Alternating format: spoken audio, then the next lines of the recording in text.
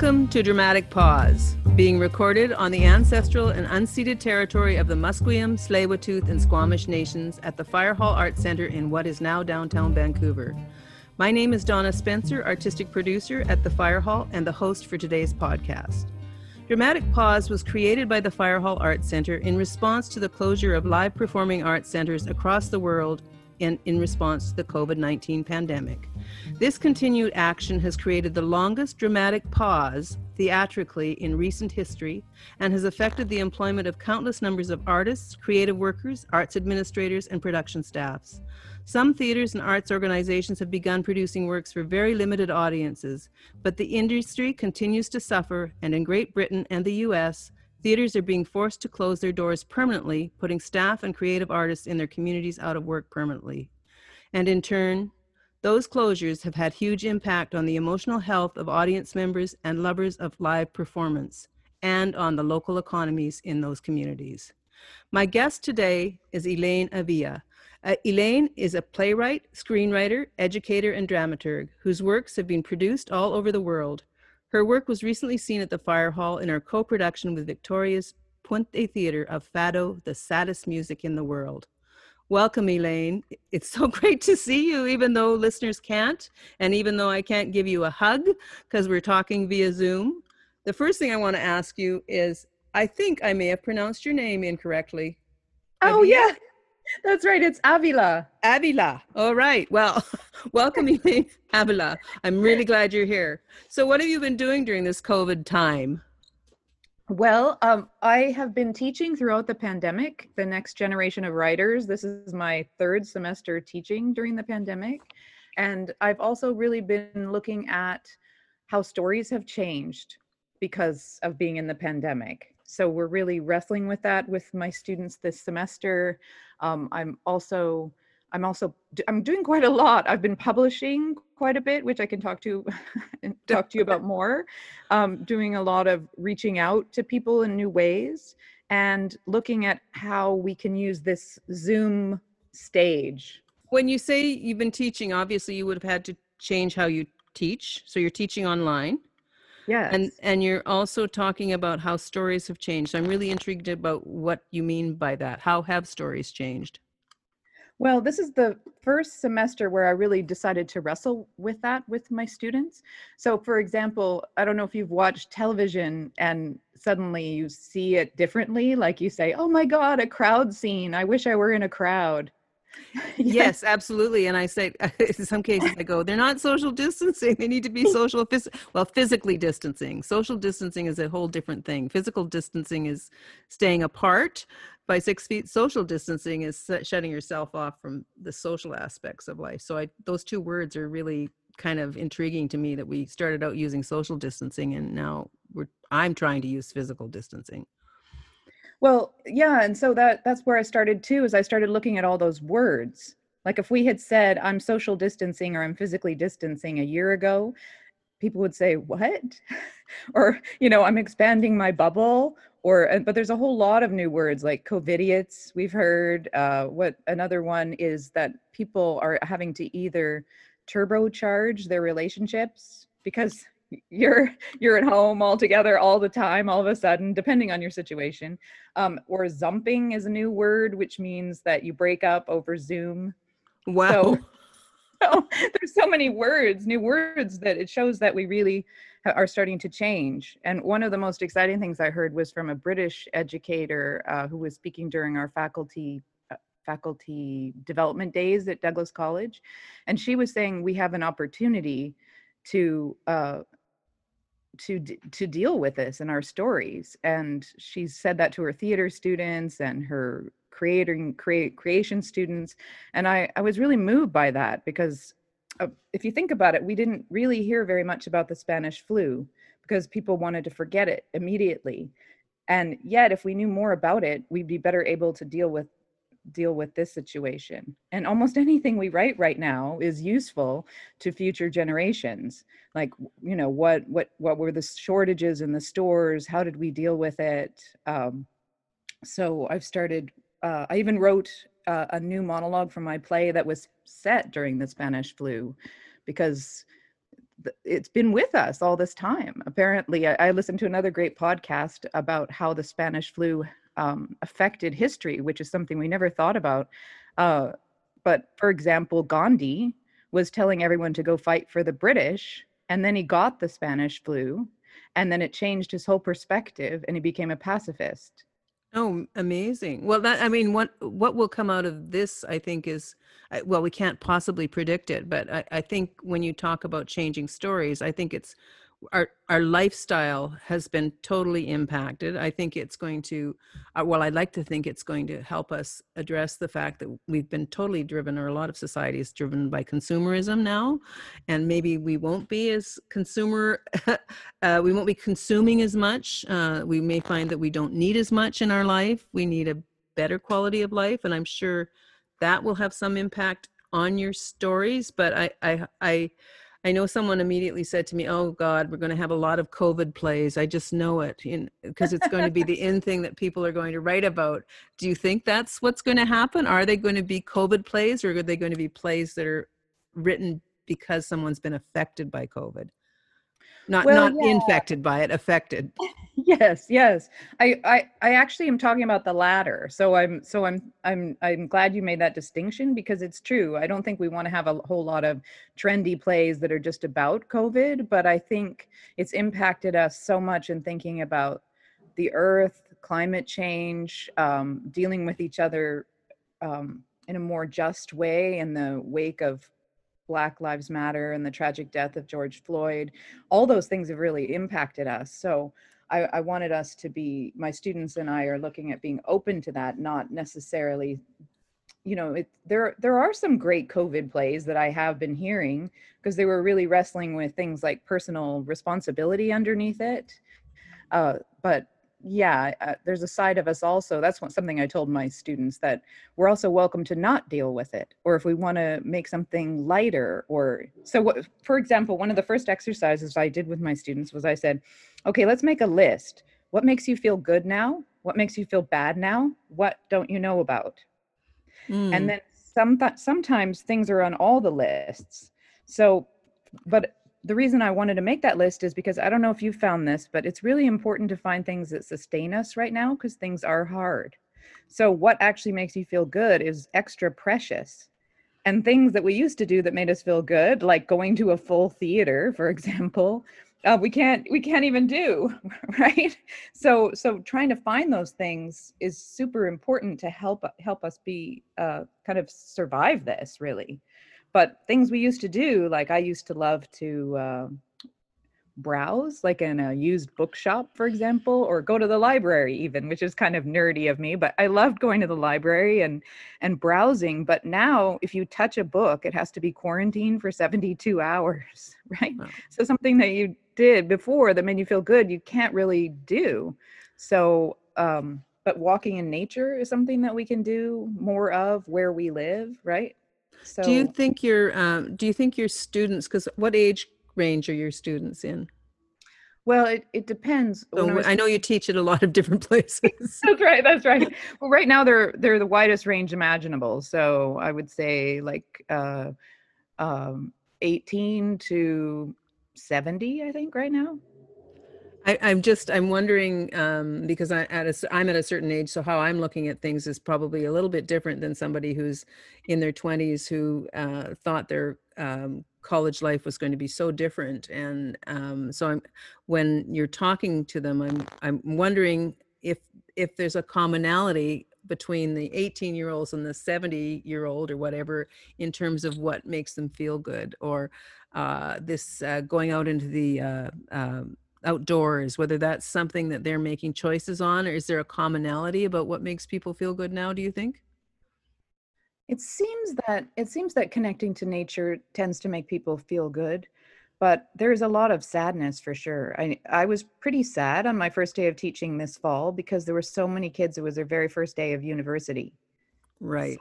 So I tried to make it an occasion, like, welcome, it's your very first class. But I still felt kind of sad because and also, what am I hearing? Like, if they write a piece that takes place in a classroom or a theater, we kind of all go, oh, because we miss it. Well, I got an email from a choreographer performer this morning saying once he moved past the grieving, he was able to start to create work again. Oh, that's beautiful. Isn't that beautiful? It's sort of like, okay, and I think all of us in this business, playwrights, designers, directors, stage management, actors, have all kind of gone, okay, we have to deal with the grief of the loss of this other world, because it could be potentially different from here on in.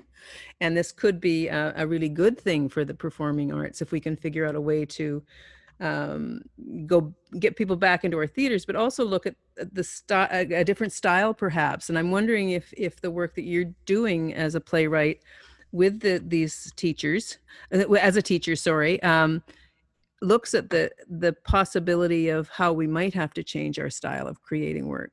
I know that there's someone out there who's directing a piece that the whole piece is staged so that the actors don't have to get close together, even though it's a very intimate piece.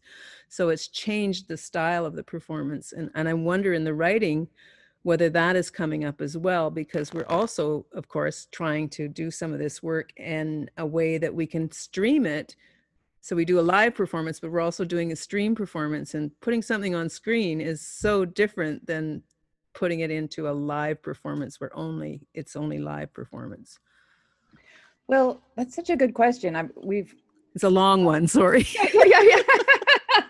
Yeah. Well, I think that let's see, I'm trying to parse out your question, because it like you say, you brought in so many great things in there, but the main question is how has COVID, or the fact that we have to social distance on stage, impacted playwriting? Yeah, and how is it, if we're talking about actually creating something that's going to cross to, it's not only going to be live, but it's also going to be seen on screen and not be film?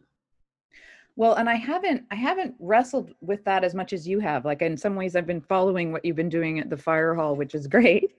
But difficult, I know. But you've been working to bring back live performance.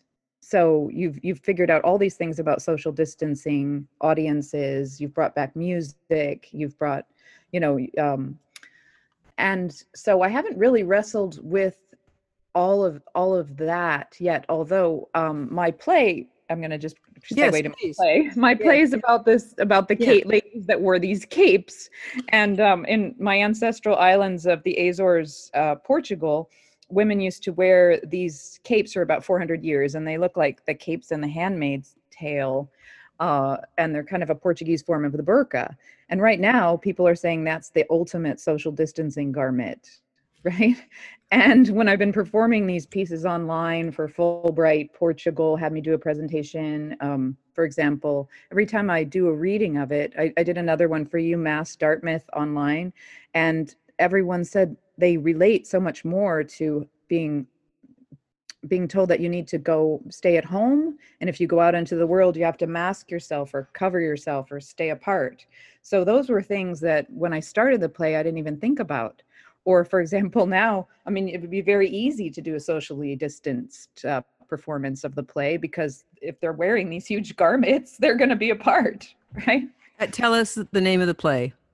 Oh, it's called Capes, because, but I've gone through several titles like Encoberto and Hidden, because there are so many stories about women wearing these capes, which have now become a touristic symbol of the Azores, that I found it fascinating. I was just able to be in the Azores, Portugal last year in 2019 and interview women and research rare archives and interview men as well, because sometimes men were speaking for women. There were some stories from the LGBTQ community as well. So I was trying to find out why people wore the cape, why it became this symbol for the Azores, why people aspired to wear the cape, because I was also quite concerned by the kind of racism in Canadian society that we were seeing with women wearing the hijab and burqa. It seems like a real breakdown of intersectional feminism to me. I don't know about you, but Yeah, no, it does. yeah, Absolutely. yeah, you kind of got women from the West, or maybe white women saying like other women shouldn't be wearing this garment, it's oppressive. And then, you've got people using it as a symbol for the rollback on women's rights and protesting in the US, Argentina, and Ireland wearing these capes. And then meanwhile, in Vancouver, there have been women who've been stripped of the burqa on the SkyTrain and at the airport. So I wanted to know from women that wore this garment or valued this garment what the experience was. So I found it a really precious project to work on. And I got a tiny grant from Cal Arts, where I'm an alumnus, I guess, Yes. an alumnus, to start experimenting with putting it online. Because I don't know about you, but I noticed some of the early pieces online were done so fast that people hadn't thought about design, they hadn't hired a director, they didn't have very good mics.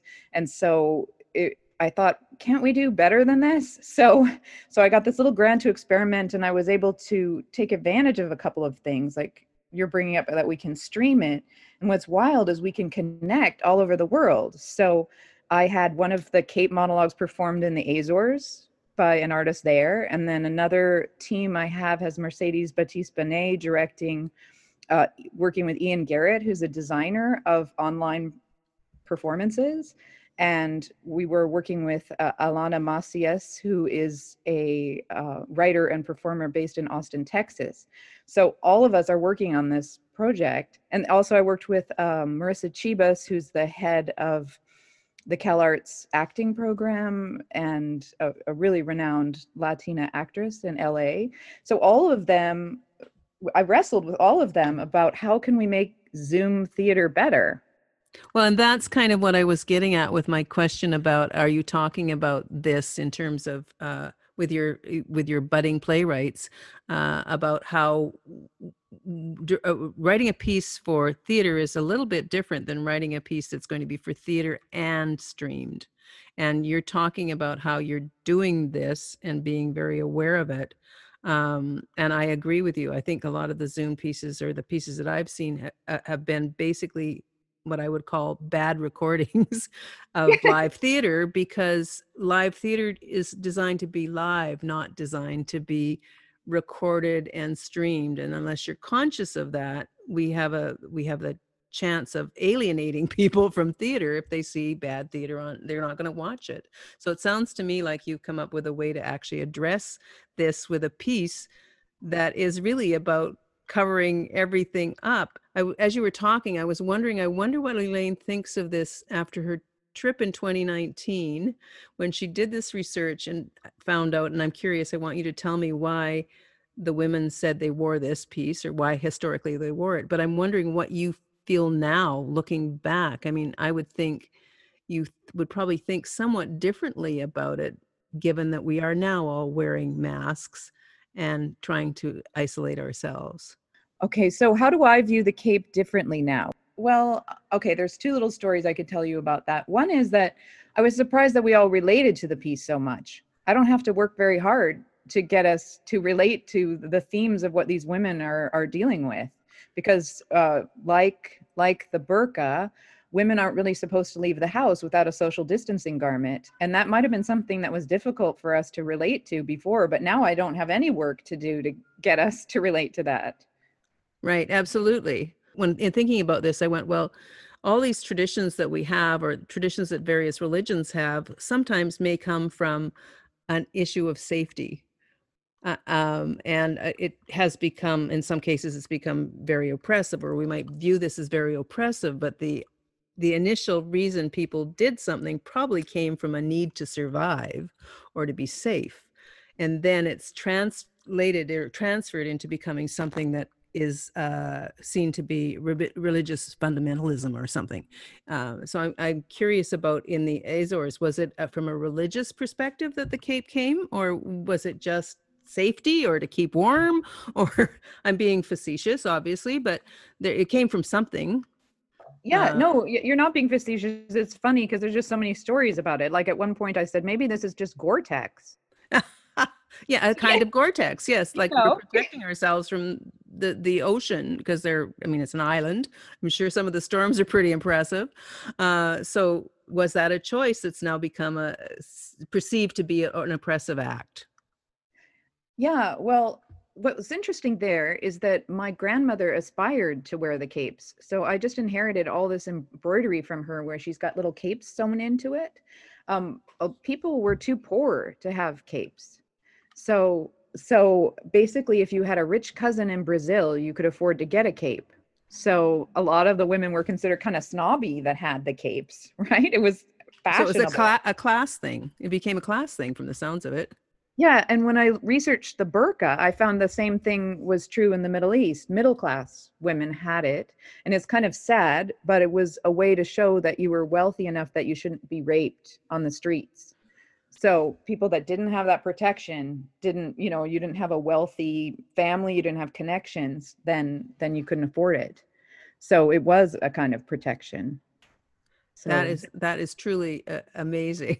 I did not I mean, I kind of thought that in my brain, but I kind of also didn't understand that it really was a class thing. It really is an economic class thing. and then also the Azores, like all of Portugal and Spain, there was a Moorish occupation. So some of these traditions came into the culture, but there's a lot of argument, which I find super interesting, about the origins of it. Was it fashion from Spain? Was it because of the Moorish occupation? Was it just because of Gore-Tex, needing? Yeah.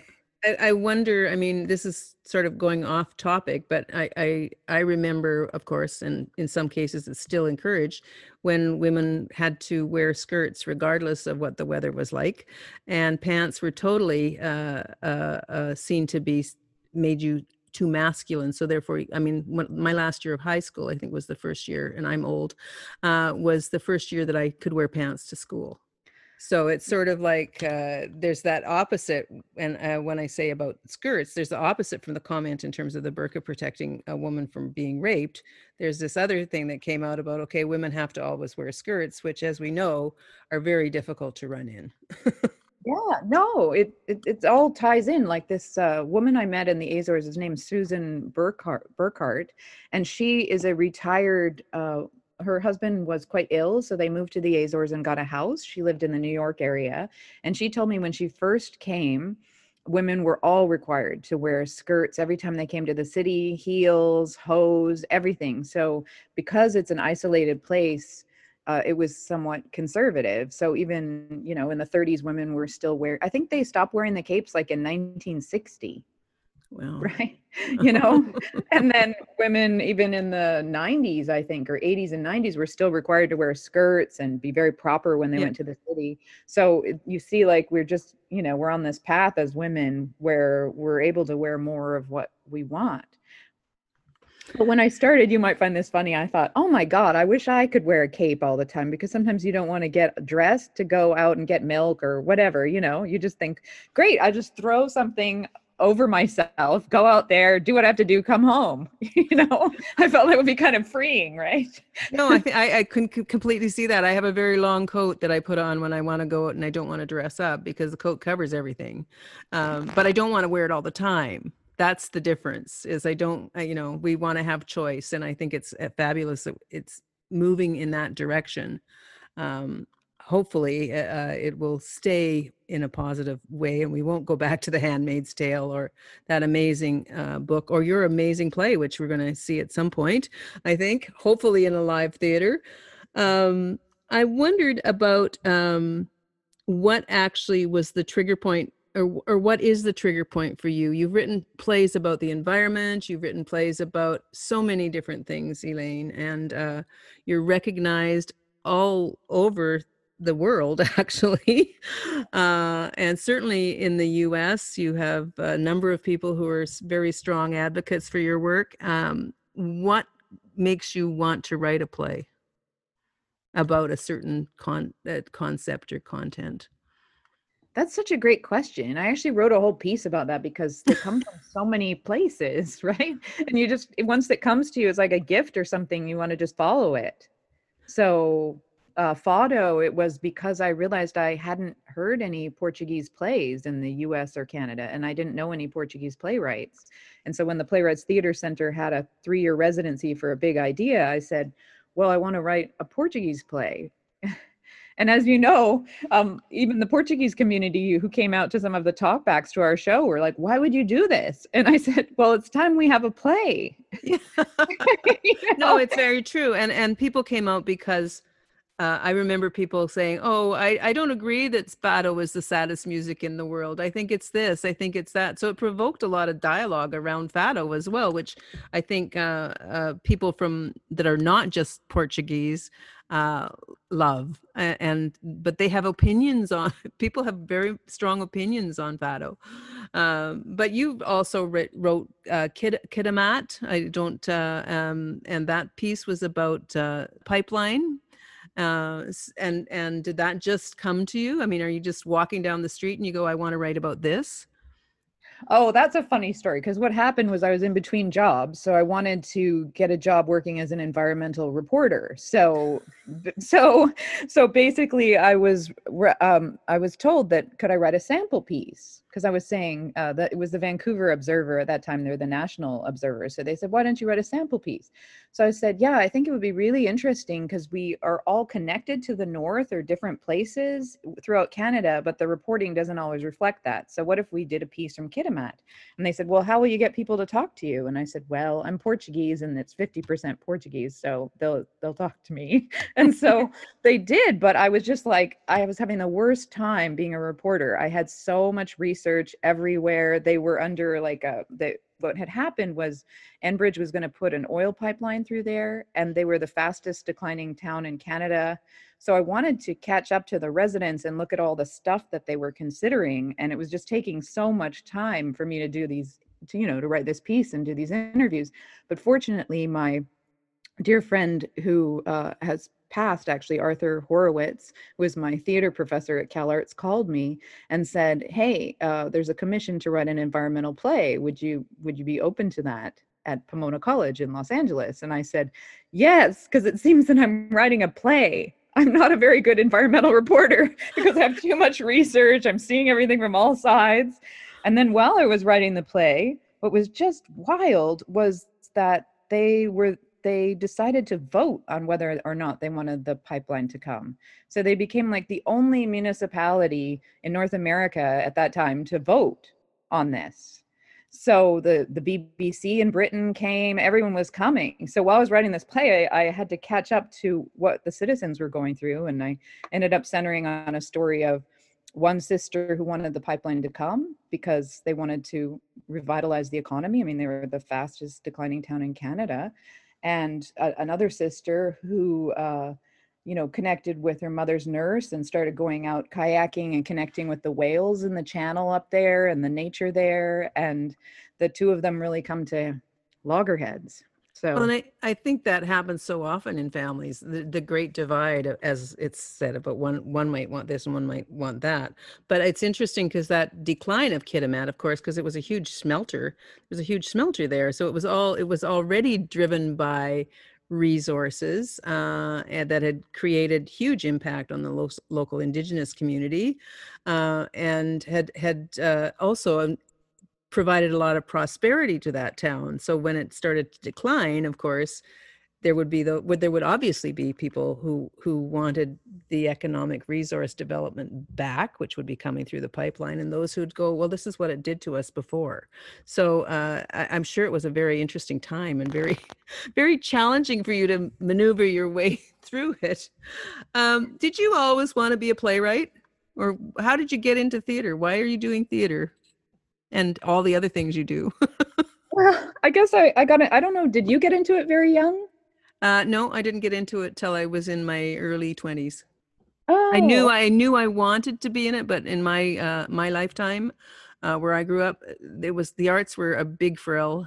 You did music or you did this community theater if you wanted to do that kind of thing. But no, it was arts was not something that was accessible in terms of a lifestyle. It wasn't you couldn't sustain yourself.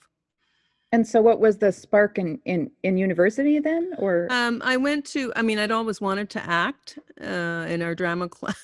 Drama class. I think I led the group to try to get a drama class going in my high school. But for me, I decided to. I got in a terrible car accident in California, actually, and decided, okay, I'm going to go back to university, and I'm going to study law, but I'm going to take a lot of drama classes.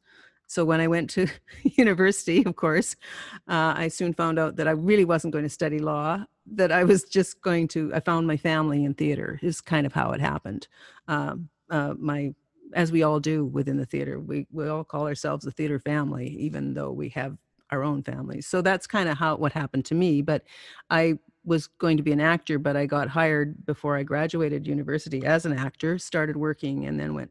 I mean, I had the audacity right from the get-go to say I'm going to be a director and a producer, and everybody looked at me as if I was like, hey, you haven't even done anything. So it was that kind of thing. But I like to say sometimes that I fell into it because I had a passion for the arts that came from my family who were musicians. But they were farmers, not musicians in their minds. Now that's my story. What about you?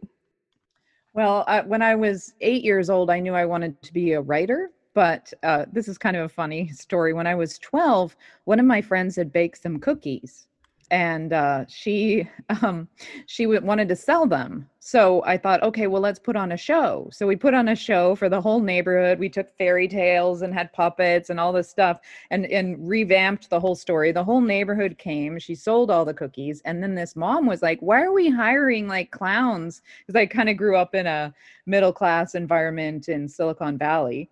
So they were like, why are we hiring clowns for kids' birthday parties? We should hire you. So we got this little business going. And I was so serious. Like, I would take the money we earned and reinvest it in marionettes, some of which I still have, but I'd be like, we have to reinvest in our business.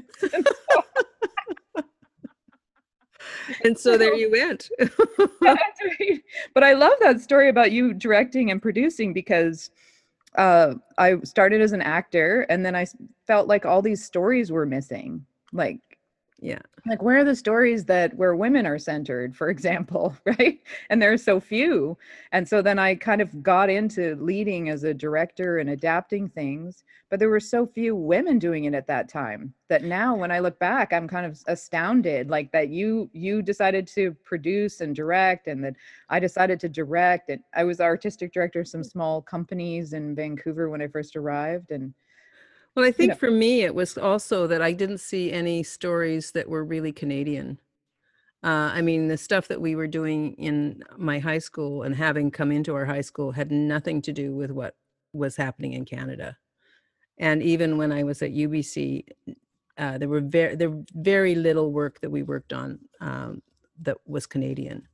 So for me, I think once I got the opportunity to be here at the Fire Hall, then my whole passion to be able to kind of develop what I saw as a Canadian theater that meant different voices and different stories became a driving force. And it seems to me that the plays that you're writing are also being driven by a connection to stories that aren't being told or that we haven't seen on stages, which I find, well, that's what I really admire about the work you do, that you take chances on stories that nobody else would necessarily take a chance on. I mean, I can't say that for Fado, because I thought that was a piece that, it was a Portuguese piece. I don't think, and this is not judgmental on the piece because I loved it, but it wasn't necessarily a risky piece, but it was a piece that nobody else had ever done. So yeah, I would completely agree with that. And I forgot to mention that I have since found all these Portuguese playwrights in North America, which is great, to be not so alone and realize that people were doing this work. And yeah, thank you for that. I agree. Were they writing Portuguese stories, or were they people of Portuguese heritage who were writing stories? They were writing Or is there a difference? Yeah, well, that always comes up with works from distinct communities. Like, is every play I write naturally a Portuguese play? Maybe. Like I found out later, like, well, maybe that's a Portuguese play. I just hadn't thought of it that way, right? But a lot of people were explicitly writing Portuguese stories. But what's interesting is Aida Jornal in Toronto, who's a scholar and a playwright, was telling me that a lot of them were in Portuguese. Okay. Written in So Portuguese and then perhaps translated into English or the language they were going to be performed in. no, they were performed in Performed in Portuguese. Portuguese. So that's part of it too, is a lot of communities that have been working all around us were working in their language, not English. So that explains why in some ways we don't always know the history of all the stuff happening around us. Right, because it's being written in the first language. Yeah. Individual's first language. Do you find theater different in Canada than in the US? Because you go back and forth quite often, or you did, I imagine, before COVID. Yeah. I would say yes, definitely. But what's so interesting about COVID is, I don't know about you, but it's allowing us to kind of parse out what are some of the differences between being Canadian and American, because right now they have such a tragically raging epidemic, and here we've managed to work with it or keep our numbers, our mortality down much more than they have. So that points up some of our core differences. And I always find this really tricky. I guess perhaps just so many things. Like we believe in gun control, arts funding, healthcare. Healthcare has a huge impact on US artists. Like a lot of them have to take on, when they're emerging, have to take full-time jobs just to have healthcare. Well, and that's what I've found in terms of the people that my connections with artists in the States is that usually they have a full-time, more regular job to support their ability to do the arts. Certainly the case of most dance companies, a lot of playwrights, and I'm sure in some cases a lot of individual artists that are working either in theater or any of the art forms, really, because they don't have that healthcare to fall back on. And the other thing I think is that I'm a beneficiary of all that work you did to tell more Canadian stories, because when I arrived, there were a lot of Canadian plays to learn about. And I think that all of those stories are very precious. I find that any people that aren't telling their own stories, which can be very common, it's very sad. Like if you're telling stories from somewhere else and always importing them and watching television that's from another place, it's kind of sad to not realize there's stories in your community that matter. And well, it doesn't validate who you are if you're not able to share a story about your own life or your own community. It kind of doesn't validate your value. I mean, you're looking to your values from something that you're seeing somewhere else or that's been written somewhere else. Not to say, I'm certainly not suggesting that we shouldn't be having American plays here or British plays or Australian plays. I feel that Canada is finally finding its way, or has found its way in the last 40 years, to having its own artistic voice. And I think it's really exciting that we're getting more playwrights coming from young, and not just young, emerging playwrights from different cultural heritages. And the Indigenous voice and the way their stories are told is also very exciting. That's another way I feel very much a beneficiary of your work, because I would say that's a huge difference in my work or in America, is that, I mean, I know there's so much more that needs to be done in terms of Indigenous theater and supporting it, and but that's one of the greatest gifts in my life, is that I've gotten to work with Indigenous artists and seen work that you've done at the Fire Hall with, producing Indigenous artists. And I think we're very lucky to benefit, because many of the cultures and traditions in BC in particular have lived here for 10,000 years and have different values, often have a different relationship to land or ancestry or story. I mean, it depends on the person and their life experiences, of course, but that's something that really distinguishes us as different than the US. And do you think that the standard play format is the way stories will continue to go? I mean, like when we're talking about bringing in different voices or voices that haven't had access to stages before, my my limited experience tells me that people tell stories in different ways, and these stories don't always fit into a standard play format. And actually, I've been criticized for that by critics in the past, that the play doesn't work, or the play is not a strong play that we've chosen. And yet the story is a really strong, important story, and it affects the audiences. So how do you think there's a difference in how people will tell stories, or people tell stories, I guess? That's the question. Absolutely. And I'm glad you brought that up, because I think that work gets attacked in all kinds of ways, and without the critics or the people attacking you even realizing that they have inherent bias as to what makes a good story, or what matters, or what should be told. And so those things I kind of have brushed those things aside, but I think those things are difficult and take some working through. I found, even I was teaching Richard Wagamese' beautiful book Indian Horse, and Dennis Foon, the playwright and screenwriter, he adapted the screenplay, which is beautiful. And he came in to talk to my students, and one of my students just kind of said, "This is the same old story. I've heard it before." And I had to say, "Well, are you sure?" Maybe you're just used to a certain kind of story because you hear it a lot. Because one of the things that's really innovative about Indian Horse is you expect it to be a story of somebody who goes from a tough situation and becomes a hockey star.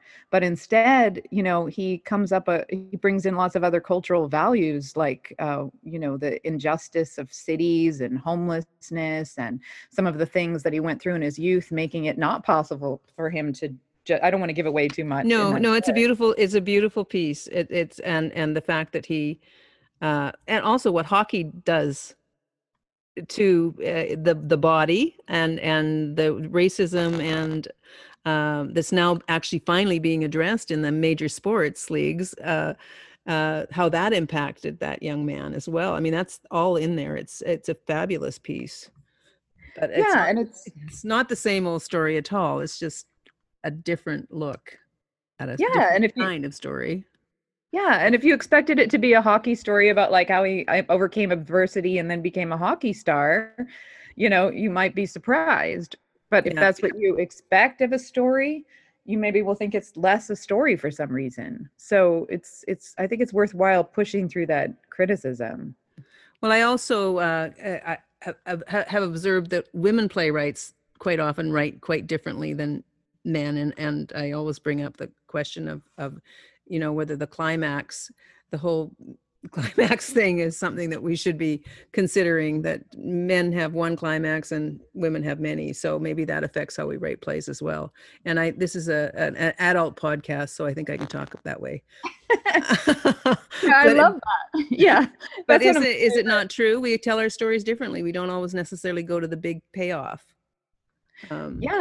Yeah. And plus, what's interesting, I realized when observing my male writer colleagues, is if you think about it being a man and inheriting all this literature and stories centered on men, they have to look and go, how am I going to be unique? How am I going to stand out? Whereas a woman writer or a writer from an unrepresented community, just doing it is unique. So that's different right from the outset. So I agree with you about the structural things are different. It's tricky because we haven't had a chance to really study all the differences, because there's so few women playwrights produced in Canada. Not in your world, you produce lots of women, which is great, but overall it's hard to tell all the patterns. I mean, I think one thing that COVID has helped contribute to this, and I think certainly the Black Lives Matters movement in the States has shook things up. I think there's a lot of thinking going on within our arts organizations about what is the best way to go forward, to be inclusive, and to be reflective of who we are. Because Canada is so different from where it was 100 years ago or 50 years ago when I started. There are more people writing from minority communities, or from the other, if you will. And I'm curious about how you see the shift happening, whether you see a shift happening or whether it's just in my mind that I'm seeing a shift happening. But I feel like there's a real movement, and that theater will come out of COVID in a very different way, that there will be a different approach, I hope, to how we make our programming choices and how we involve people in creation. Do you think that's fair to say? Oh, I'm very hopeful. I don't know. Do you know the We See You What movement in the US? Have you heard of that? No, haven't.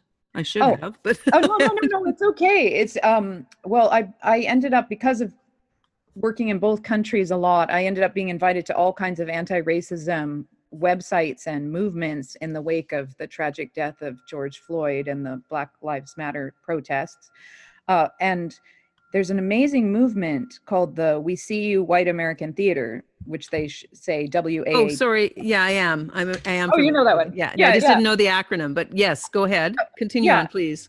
Well, I don't know. You've probably been following them, but some of my mentors, like Susan Laurie Parks, who I got to study with, who's the first African-American woman to win the Pulitzer Prize, was a signatory. Some of my students, like Georgina Escobar, who was a playwright from Mexico that I mentored at the University of New Mexico when I was the head of playwriting there, were signatories. And what they have been asking all the theater companies across America to respond to the racism and the ongoing white supremacy, and asking how their hiring practices are going to change. They have a list of demands, and I've really been moved by that. They've started showing some pictures of staff. I don't know if you've seen that, like at various theaters, and it's really striking to see when you see so many white men running theaters. You think, oh my God, there's only one person of color on this whole staff of 50 people. How much pressure must be on that person to try to make change that people don't necessarily even see or care about. Or so I think that's been a really useful movement that is, at least in the United States, has meant more and more theaters are saying, I'm changing my policy. Well, I think that's happening in Vancouver. Certainly people have been making statements and trying to make change. I mean, I think one of the things that, and Fire Hall, I have to say, is pretty white looking. And we try to certainly involve artists from all cultures in our programming, and how we move forward. There will be shifts here as well. What I'm trying to find a way to address is to build a community of theater artists that are reflective of Canada. We need to have artists who are not just artists. We need to have individuals who want to become involved in arts administration, who want to become involved in technical theater, who want to become in box office and all the areas of the organization. And I'm trying to figure out how best to do that within our organization, other than to post, which we do, because there are certain jobs that people don't go, oh, I want to do that. I just really, really want to be a front of house manager, or I really, really want to be a administrator. I want to write grants. And I think for it all to be holistic, we have to have a way to encourage those who are sitting behind the scenes to know that they can be part of the scene as well. Because access to stage is one thing, and being able to perform and being able to direct and to be able to design, that's one part of the business. There's a whole other part of the business that we want different voices in as well. And I don't think we figured out how to do that yet. I mean, I certainly think Savage Society, with their apprenticeship program that they're running, is really trying to build that core of Indigenous not artists, but the theater workers, Indigenous theater workers, to support the Indigenous stories that they want to tell. But I don't know if you have any thoughts on how we can get beyond just the creative side of things. And maybe it is just by doing the whole shift creatively that will encourage others to come into the other roles. But it's a bit challenging to figure that out. Very challenging. I mean, I guess I could just tell the story of what I ended up doing at the University of New Mexico, because I was also artistic director of the biggest new play festival in the Southwest United States as part of that job. And so we produced works by our graduate students who were Indigenous and Latinx. And so one of the first things I did was I asked the students who were the playwrights, I said, well, what's something you'd like to see change? And they said, well, the whole acting pool has nobody who speaks Spanish, nobody who's Latinx, anyone who's studying theater, there's no Indigenous students. So what can we do? So I had to change some policies within the department, which allowed us to cast from a wider pool out, both actors within the community and bringing in professional and emerging actors from the wider Albuquerque community. And so by making that one change, what happened also, I set up a program where people had access to a professional director from whatever tradition they were from. So if Kate Weiss, who's a Canadian director, came in to direct feminist and more experimental play, which allowed that playwright to connect to women experimental work networks and be connected to that tradition. So when she graduated, she could get more work. And I brought in Sheila Towsey, who is running the Native Theater, they called it Native Theater wing at the Public Theater in New York.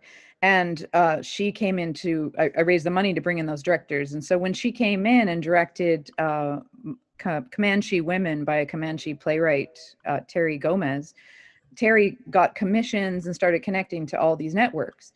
And there were actors in her play who didn't consider themselves actors because we had to do all this outreach. And we started having actors who were Indigenous in Indigenous writing with an Indigenous director with a mixed cast. And they said, hey, I think I want to be a theater major. Well, and it's by getting the stories on stage, which I think is happening in Canada. I just don't, I haven't figured out, we used to have a training program here where everybody had to, and we did it for 5 or 6 years, where everyone had to do front of house, box office, some marketing, they got acting lessons, they got to be in plays, but they had to do every aspect of the business in a way, if you will. And some of those people went on to be creators and performers, and some of those people went into arts education. Most of them stayed within the arts world, but none of them became arts administrators or general managers. So that's, I think, one of our next steps is to make the theaters more inclusive on all levels. I mean, I think it's happening slowly, I believe, but perhaps there's a need to focus on that side of the business as well, because as you're saying, there was one person in that group who was not a white person. And when you were I'm referring back to what you said earlier, yes, they would have had to have tremendous power to actually be able to view, express their concerns or their experience. But I feel that the more people that we can bring into the picture who are doing other things beyond just creating, the more inclusive theater will be, and the more reflective it will be of our country. No, I think it's really important, because what I call it is like kind of a feedback loop that's positive. So that student who decided to become an acting major, he was in we managed to create a positive feedback loop where it's like, this is somewhere I belong. Yeah, this is somewhere I want to be. And I was very lucky, because when I was 17, I was at a performing arts high school, which was really unusual because they bussed in white kids to desegregate the school to have it be like a fame kind of school where we did performance. And we were in residence at a repertory company, kind of, like the Fire Hall. So as teenagers, we came in and we apprenticed. So I was an apprentice to an artistic director, and I was mentored by the wonderful James Reber, who set up, has mentored so many arts leaders. And I learned how to produce.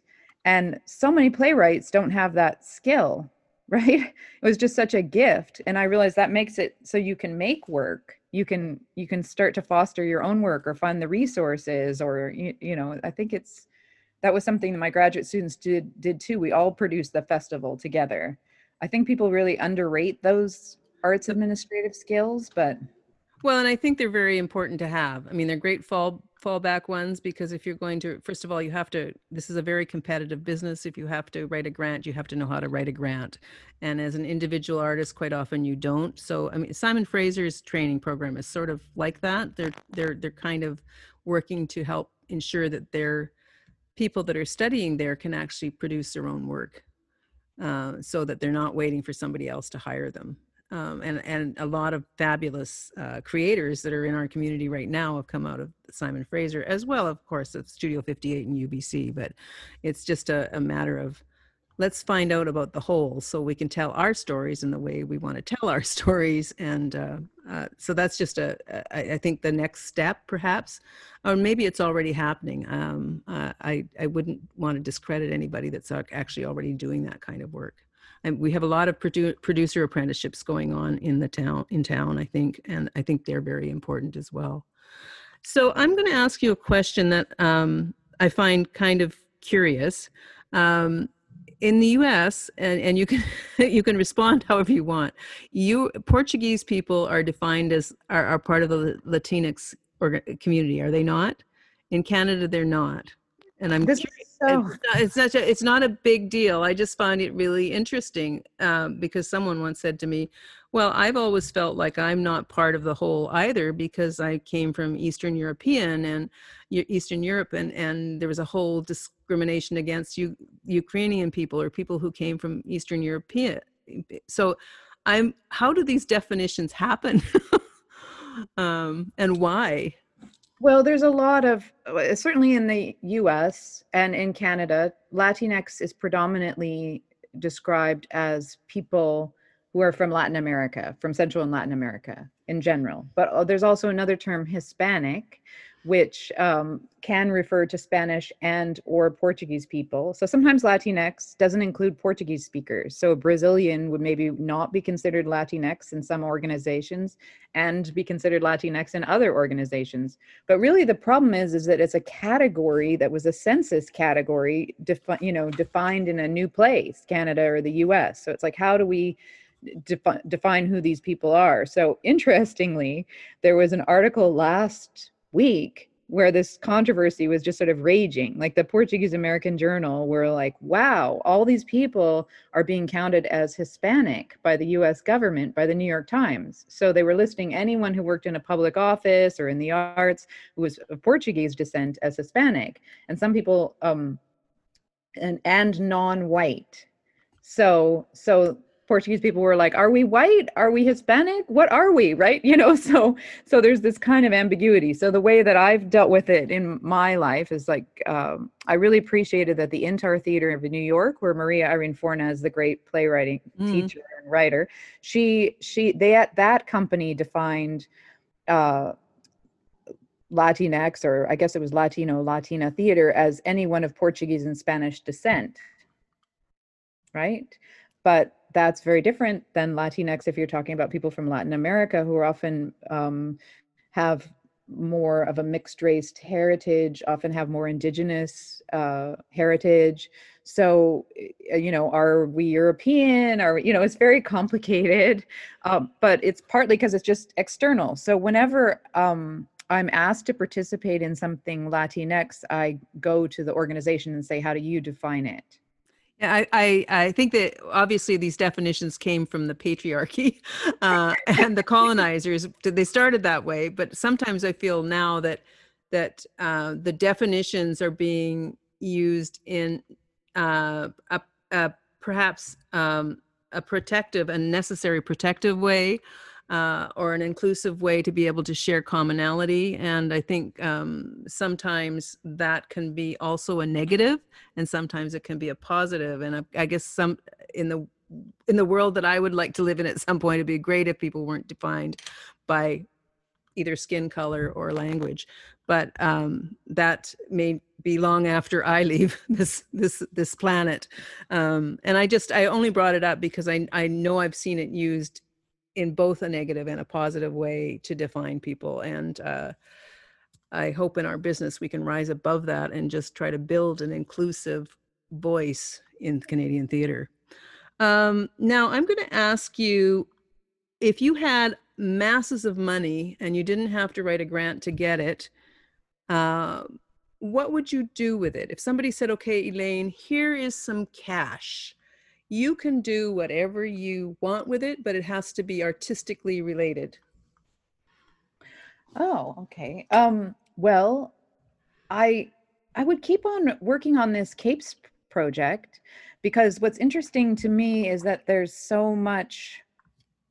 It's kind of an anti-racist, anti-heteronormative, anti-sexist project at its heart, because it's gathering stories from women of all races and men and LGBTQ plus, and I, by having this very, very small grant right now where I was able to work with 3 different teams, I I learned so much and I began to think like, hey, maybe a play is like a site where you can go watch various pieces at your own pace whenever you want to, and they're all kind of like maybe video art, but that's could be a play now. So, and the fact that we're all geographically different, at different places, we could all tune in together. So that really excites me because I'd love to work with directors and designers and actors of many cultural backgrounds and employ them in this tough time and explore what we can do.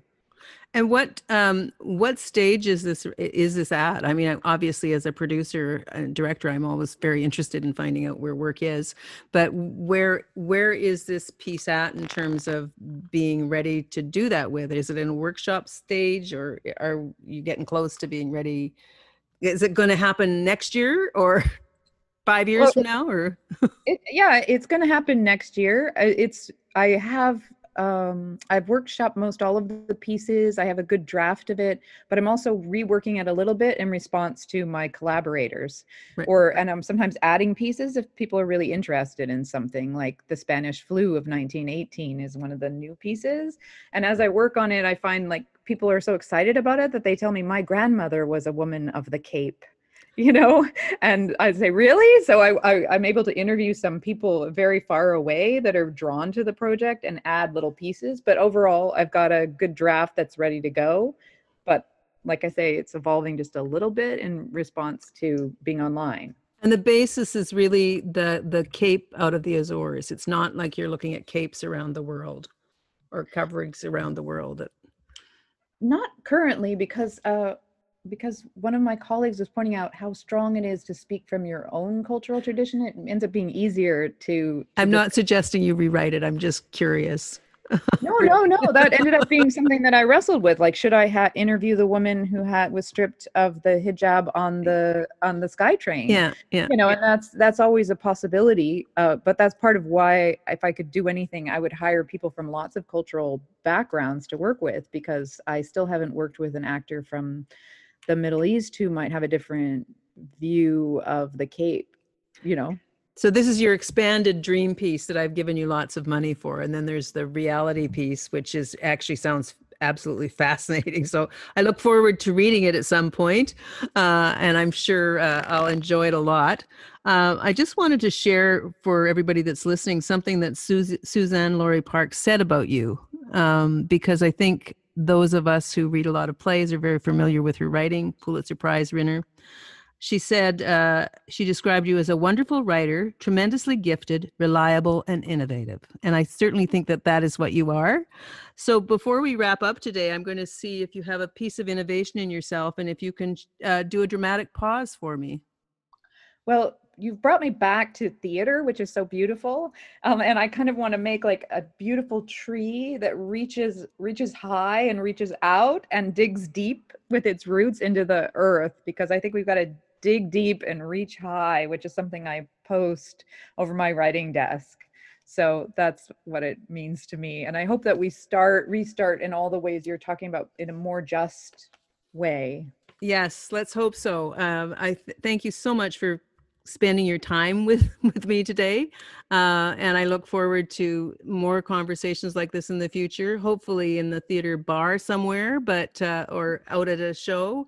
But thanks so much, Elaine. And I hope that when we open up our stages, we'll see many more of your plays, because they're also very provocative and innovative and make me think, certainly when I read them.